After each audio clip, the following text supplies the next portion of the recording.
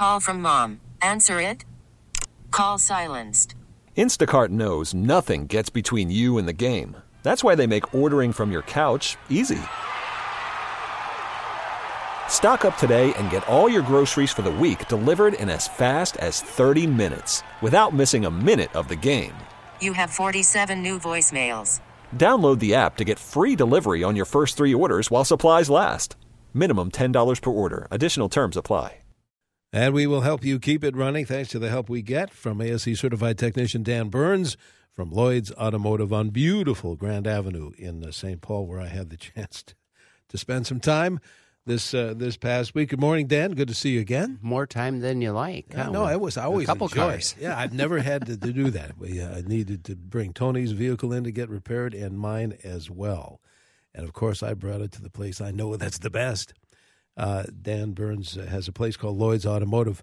And, Dan, what I had now, you replaced in Tony's truck, his SUV, a thermostat. Yes. How do those things work? Why does a thermostat, or why can a thermostat go out in this case? Well, to warm a car up more quickly, when the engine is cold, the thermostat is a spring valve, and when it's cold, the valve is closed. The thermostat is closed so that the coolant will not circulate. It just stays in one place and gets warm much quicker. Okay. And then as the coolant starts to warm up a little bit, the thermostat has a spring in it. As that spring gets warm, it allows the valve, the thermostat, to open. And then the coolant circulates through the engine and the radiator and so forth. And it allows you to have heat more quickly. And it allows the engine to warm up more quickly. You know, as we know, the engine is not running at its best until it's up to full operating temperature. Well, I wonder if this is the reason I told Tony, I said, the miles per gallon seems to have become worse. I think that's true. I think that's for sure true. If it's running, it's cold. If the engine's running cold all the time, yeah, you are not getting good gas mileage. And if you'll remember last week, Denny, we had a caller call in with a great analysis of why we get poor gas mileage in the winter, and it was rolling resistance and gasoline blend and a whole bunch of things. Yeah, but cold temperature, fluids, yeah, and that was one of the things that he described very well. And that's exactly right. If your engine's not warm, it's not getting good mileage. Well, if you're new to the show, thanks for joining us. Dan has helped us out for so many years now, and he'll bring you at least an idea or two of what you may need to do. If you need to bring your vehicle into your favorite dealer or your favorite shop, you're going to be armed with a little more information that maybe you did not have earlier. Let me give the phone number and the text number, folks. We have both already. 651-989-9226. Keep in mind, Dan will be here till just about 7:45, so don't wait. If you have a car care question, send us a text, which is 81807, or give us a call, 651-989-9226.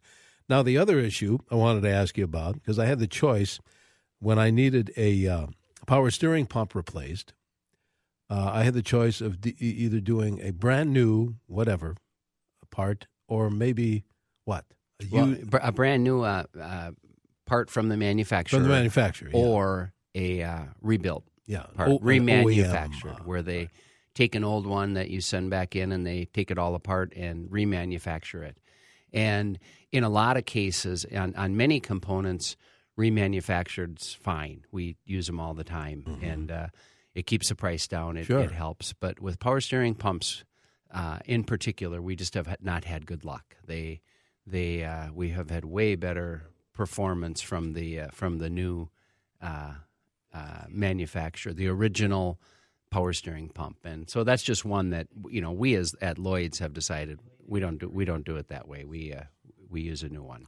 Trouble is it's not that they don't work. They do work, but oftentimes the remanufactured ones are noisy.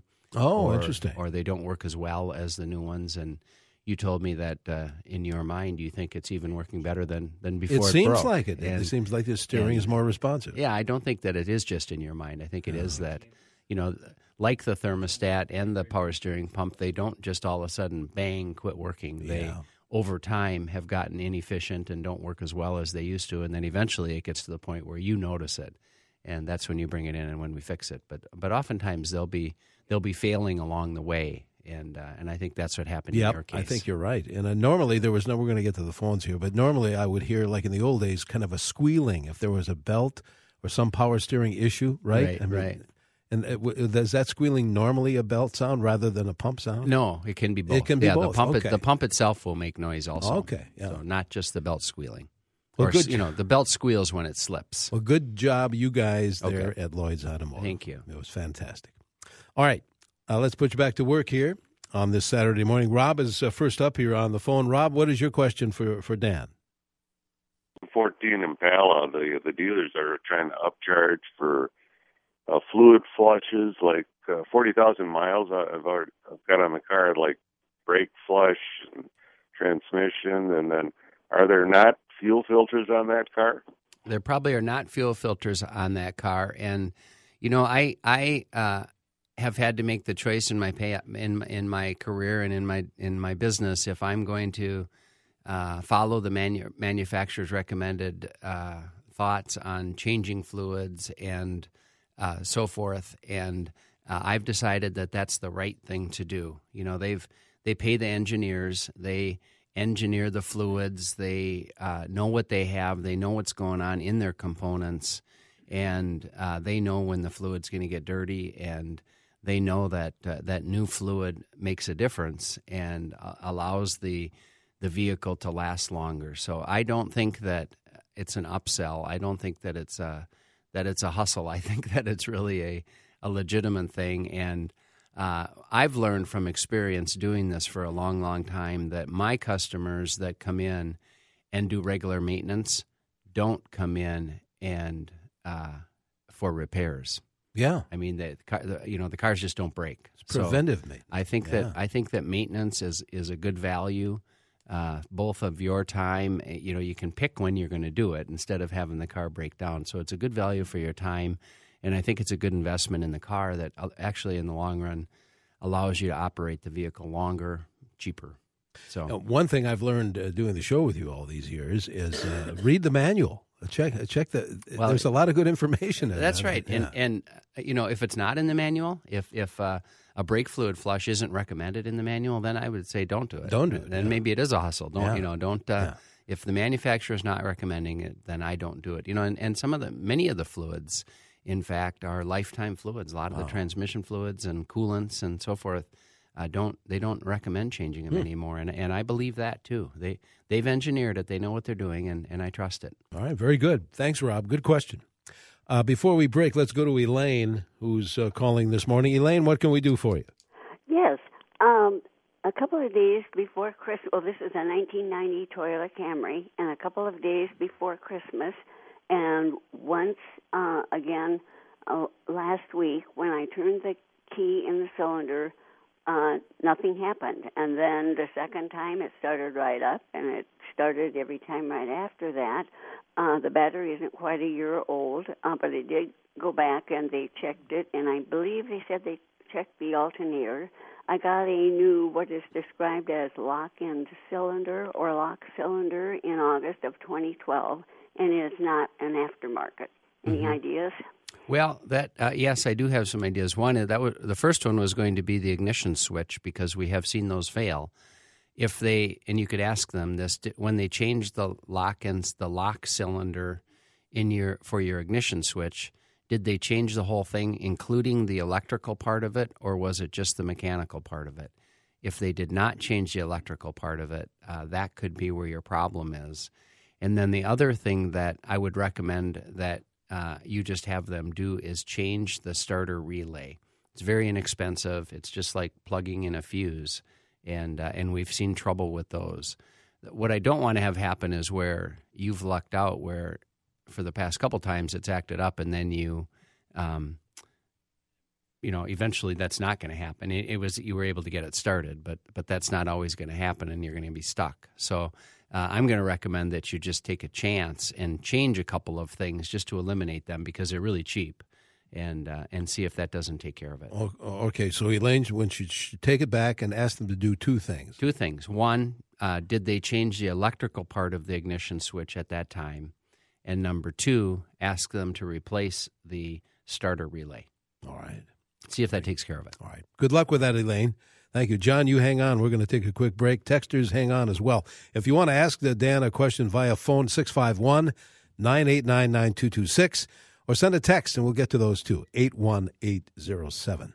CCO temperature reading on this Saturday is 1 above zero. No mention of wind chill because the winds are only about 3 miles an hour. Dew point at a -6. Again, 1 above on 830 WCCO. Good morning. Welcome back to CCO's Car Care Show. Denny Long here with Dan Burns from Lloyd's Automotive on beautiful Grand Avenue. Where on Grand Avenue are you? We are at 982 Grand Avenue, which is right between Lexington and Victoria. We're also on the web, as you know, at lloydsautomotive.net, LLOIDS, lloydsautomotive.net. Or we're on the telephone. Give us a call, 651-228-1316.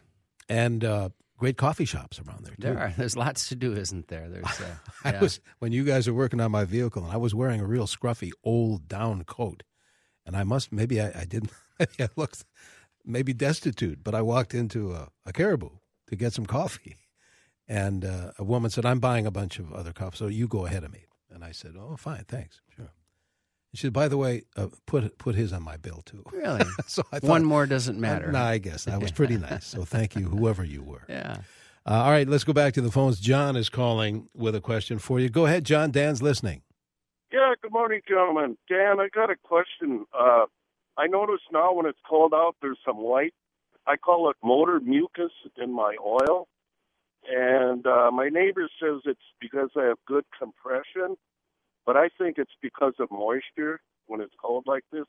Do you have any correct answer for that? It is just moisture. It's condensation that's going on inside the engine, and the evaporative system can take steam out of your engine, but it can't take liquid out of your engine. And so as time goes on and things warm up again, that'll clean up. And it'll be just fine. Okay. Yeah, there's nothing you can do about it. It's just part of the process. Don't panic. Don't panic. It'll be just fine. It'll clean up. Change your fluids on schedule, and you'll be just fine. All right. Very good, John. John leaves that line open at 651-989-9226 if you'd like to call in your car care question, or why don't you send a text, 81807. Let's pick up on some of those, Dan. A 2010 Chrysler 3.8. What do you prefer? Transmission flush or just the screen and filter? Whatever the manufacturer recommends. It goes back. That's true. You knew I was going to say that. I did, but that's true. The difference is if you change, you should do both, really. If you're going to do it, you should do both, because with changing the filter and fluid, you remove the pan and you drain the fluid out of the pan, which is about 1/3 of the total quantity of transmission fluid. But in the process, you're changing the filter, which is a good thing. If you're flushing the transmission fluid, you're exchanging all of the fluid. You're getting all the fluid, old fluid out, and putting in all new fluid, but you're not changing the filter. Oh. So neither one is perfect. Right. Together, it is perfect. All right. So, but again, if the manufacturer is not recommending it, I don't bother with it, because it's complicated, and the fluids, the right fluid when changing transmission is really tricky. Is it? Yes, to get the right fluid that the manufacturer recommends, and it's expensive. So if they're not recommending it, don't do it. If they are, then do it how they recommend. And oftentimes, it's either it's a filter change, but even most commonly, it's just a drain and refill. You drain the fluid out, refill it, and they have you do that periodically, and over time, you're exchanging a good portion of the fluid, but not all at once. Interesting. We were talking earlier, Dan, about thermostats, and this text came in. I'm just curious. Texter says, a 1998 Chevy Silverado, a 5.7-liter V8. I had rebuilt heads put on, and ever since then, the temperature gauge on the dash does not go above 150, but the heat works fine. Should I worry? Well, it's I wouldn't worry, but I would have it checked. We can put our scan tool on there and see what the engine temperature actually is. If you're getting good heat, chances are the engine temperature is fine. And perhaps your gauge is not reading correctly. And if that's the case, when they did your heads, maybe they put a new sensor in that's not quite right. And in that case, don't worry about it at all. But I would confirm that you are getting up, that engine temperature should be more like 190 or above, and at full operating temperature. And so if somebody puts a scan tool on it, they'll be able to read that quickly and see what it's doing. Texter says, and then we'll get back to the phones. My car takes 530 oil, but I bought 1040 by mistake. I go through a lot of oil. Will that hurt if I add 1040 to my engine? Well, if you go through a lot of oil, maybe that's a good idea. It's thicker viscosity. It's thicker. It'll stay in there a little bit better. I'd be a little bit hesitant this time of year. That 1040 oil gets awful thick. Does it? When it's really cold out. Now we're getting out of that season, so it'll probably be fine. But when it's severely below zero and you have 1040 oil in there, that's pretty difficult to crank over and get started in the morning. So I think for the spring and summer season, that 1040 oil will be just fine. Just fine. Let's go back to the phones. Dan is on line one. Go ahead, Dan. You're on with Dan. Yeah, Dan, good morning. Good morning. I have a 2004 GMC Yukon, many miles, 270 plus. Perfect, good running vehicle. But last week we were going down the road and all of a sudden the fan kicked in for the heater that seems like it's going at about 2/3 of max speed, and we have no control. You can't shut it off. You can't increase it, can't decrease it. It won't shut off when you turn the car off or the vehicle off. The only way I can shut it off is to pull the main fuse. I'm wondering if you would think it's probably the heater control itself, and are they expensive to replace, or is there something else? I don't believe there's a relay in that circuit. No, and the fact that it's the fan's running at all, of course, tells you that the motor itself is fine, because that's not what the speed of the fan is controlled by something else, and that would be the fan controller or the switch. And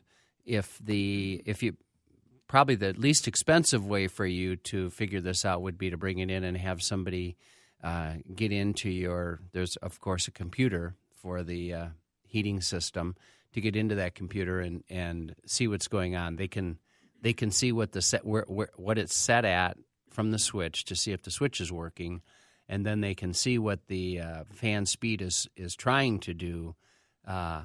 And if it's not allowed to do it, then it would be the fan controller. And I don't think they're horribly expensive. I mean, I don't know prices very well, but I've never heard that that's a terrible deal to get involved in. Okay. So, and it probably is the fan controller itself that's bad, but the cheapest way for you to get it figured out would be to take it in and get some help with it. All right. There you go, Dan. Before we break, Henry is waiting to ask you a question on the horn. Go ahead, Henry. Good morning. Good morning, gentlemen. Thanks for taking my call. I have a 2017 Subaru Outback four-cylinder engine. Since the weather's gotten cold, I've noticed it's stored indoors. It cranks kind of slow. The other morning, it refused to start entirely. It didn't have enough to turn over the engine, but the lights and all the other stuff worked. I got it charged and got it into the dealer. Talked to the service advisor, and essentially he is telling me that I'm storing the key fob too close to the automobile. It's in the house, but it's within 25 feet, and that is causing a continual drain on the battery that's ultimately causing my car not to start. That sounds a little questionable to me, Dan. Well, I'll tell you, that does sound a little fishy. It sounded a little fishy to me the last time I heard it. And I told somebody that, but I have heard that.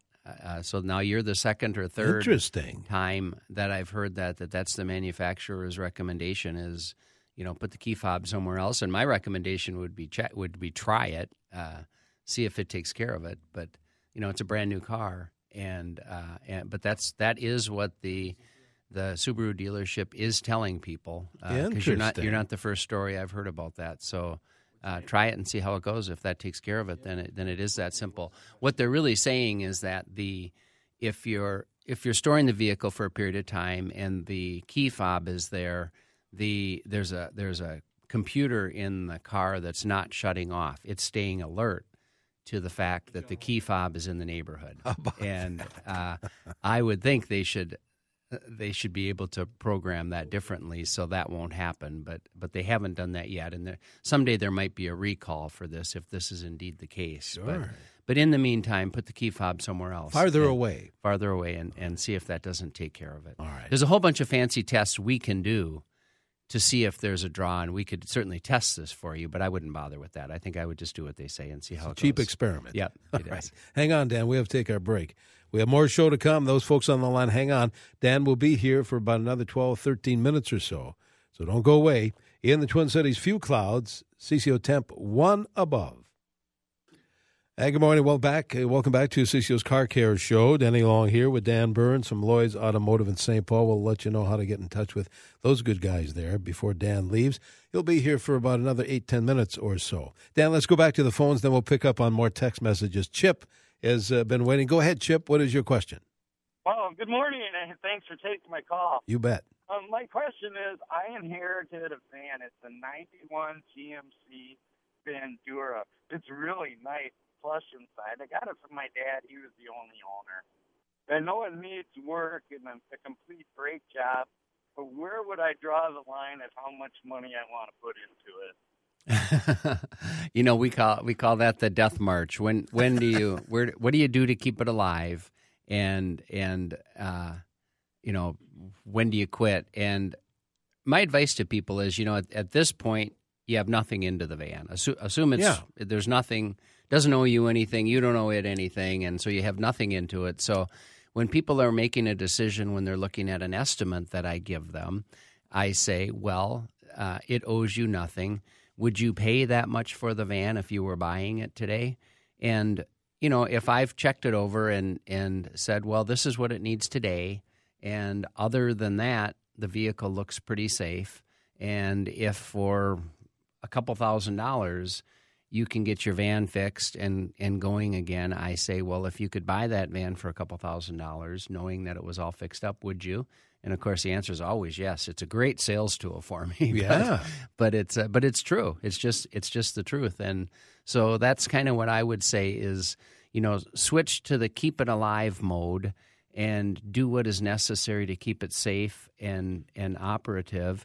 And beyond that, wait, move slowly, do the things that need to be done today, and spread the cost out. And if something catastrophic happens, if the engine fails or the frame breaks in half or if the transmission fails, then it's just time to be done with it and call the junkyard. Yeah. But in the meantime, if you can keep it running, I think it's probably, and if you like it, especially if you like it, do it. Keep it going. It's good math.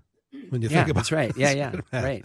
Well, and if you've seen what even a lease payment on a new car is, it's like it does not take very many months to add up to a significant repair. That's right. Yeah. Good point. Right. Good luck, Chip. Thank you. Let's grab some text messages before you take your leave.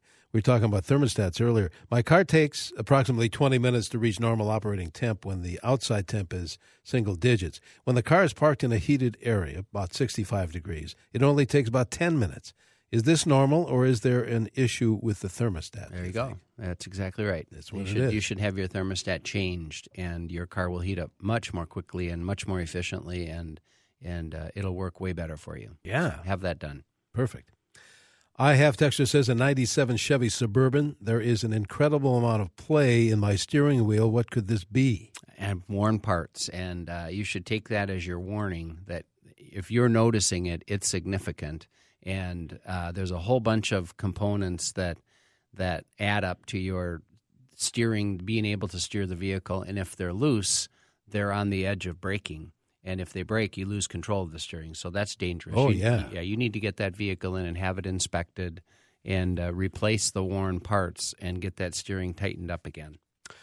Here's a text, Dan, that says, I have a 96 Chevy 3/4 ton with a power steering pump leak.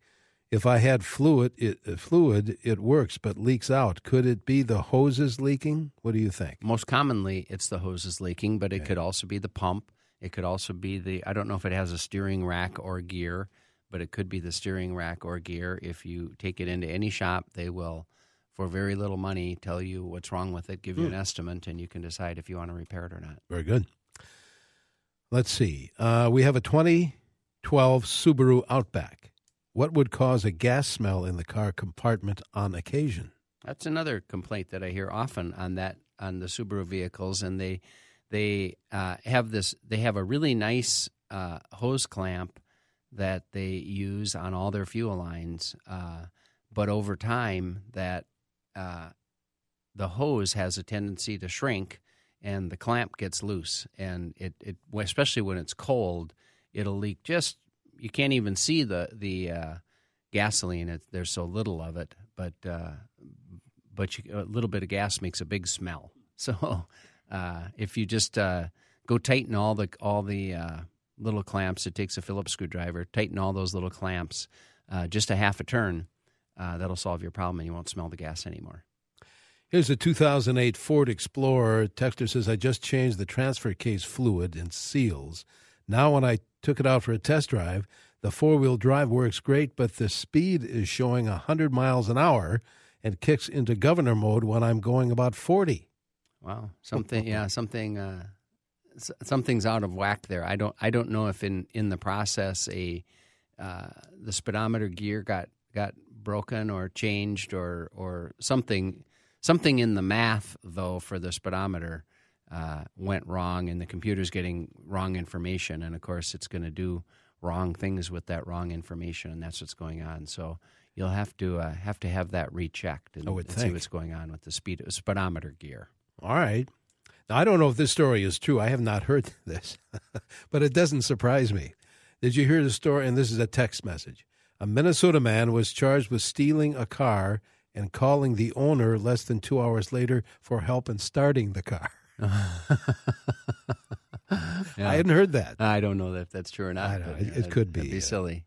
Yeah. We have no way of documenting this, of course, right now. The texter says he or she needs to get another car and really can't afford a brand new one. And you mentioned this before on occasion. Any tips on buying a used car? Yeah, go find the one you're looking for. Find the one that meets your needs. There's all sorts of reputable, really good aftermarket sales lots that you can find, both at the dealership and not. And if you search, the websites like Craigslist or CarSoup, find a car that meets your needs, and then be sure that you take it into a professional and have it inspected, and be sure that it's exactly what you're paying for. And oftentimes a shop like ours can help you determine if the price is fair or not also. So use your shop for support, and then just search and find what you're looking for.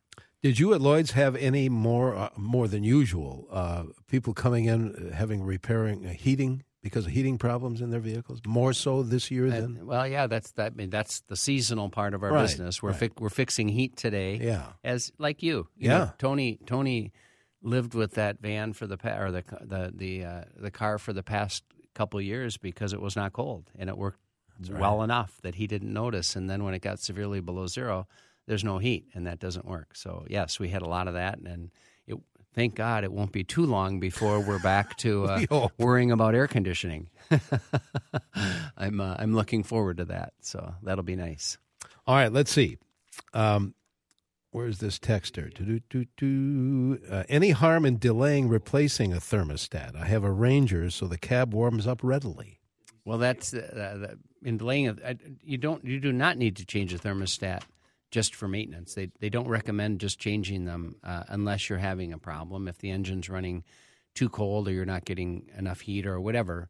But the only trouble that you run into is the engine. If the thermostat is not working correctly, is the engine is not at full operating temperature, and it's both inefficient and a little bit hard on the engine to have it running cold all the time. Yeah. So if the engine is not warming up properly, you should change your thermostat. It's not good for the car. I'll be doing some mathematics on the Tony's vehicle to see if the gas mileage has improved. Yeah, well, we're coming into spring, and as our listener last week told us, the blends change. Yeah, that's true.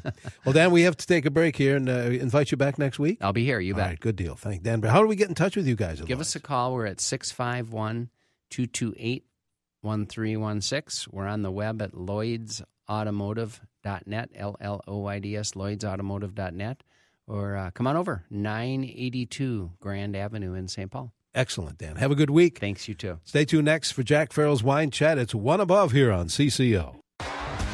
T-Mobile has invested billions to light up America's largest 5G network, from big cities to small towns, including right here in yours. And great coverage is just the beginning. Right now, families and small businesses can save up to 20% versus AT&T and Verizon when they switch. Visit your local T-Mobile store today.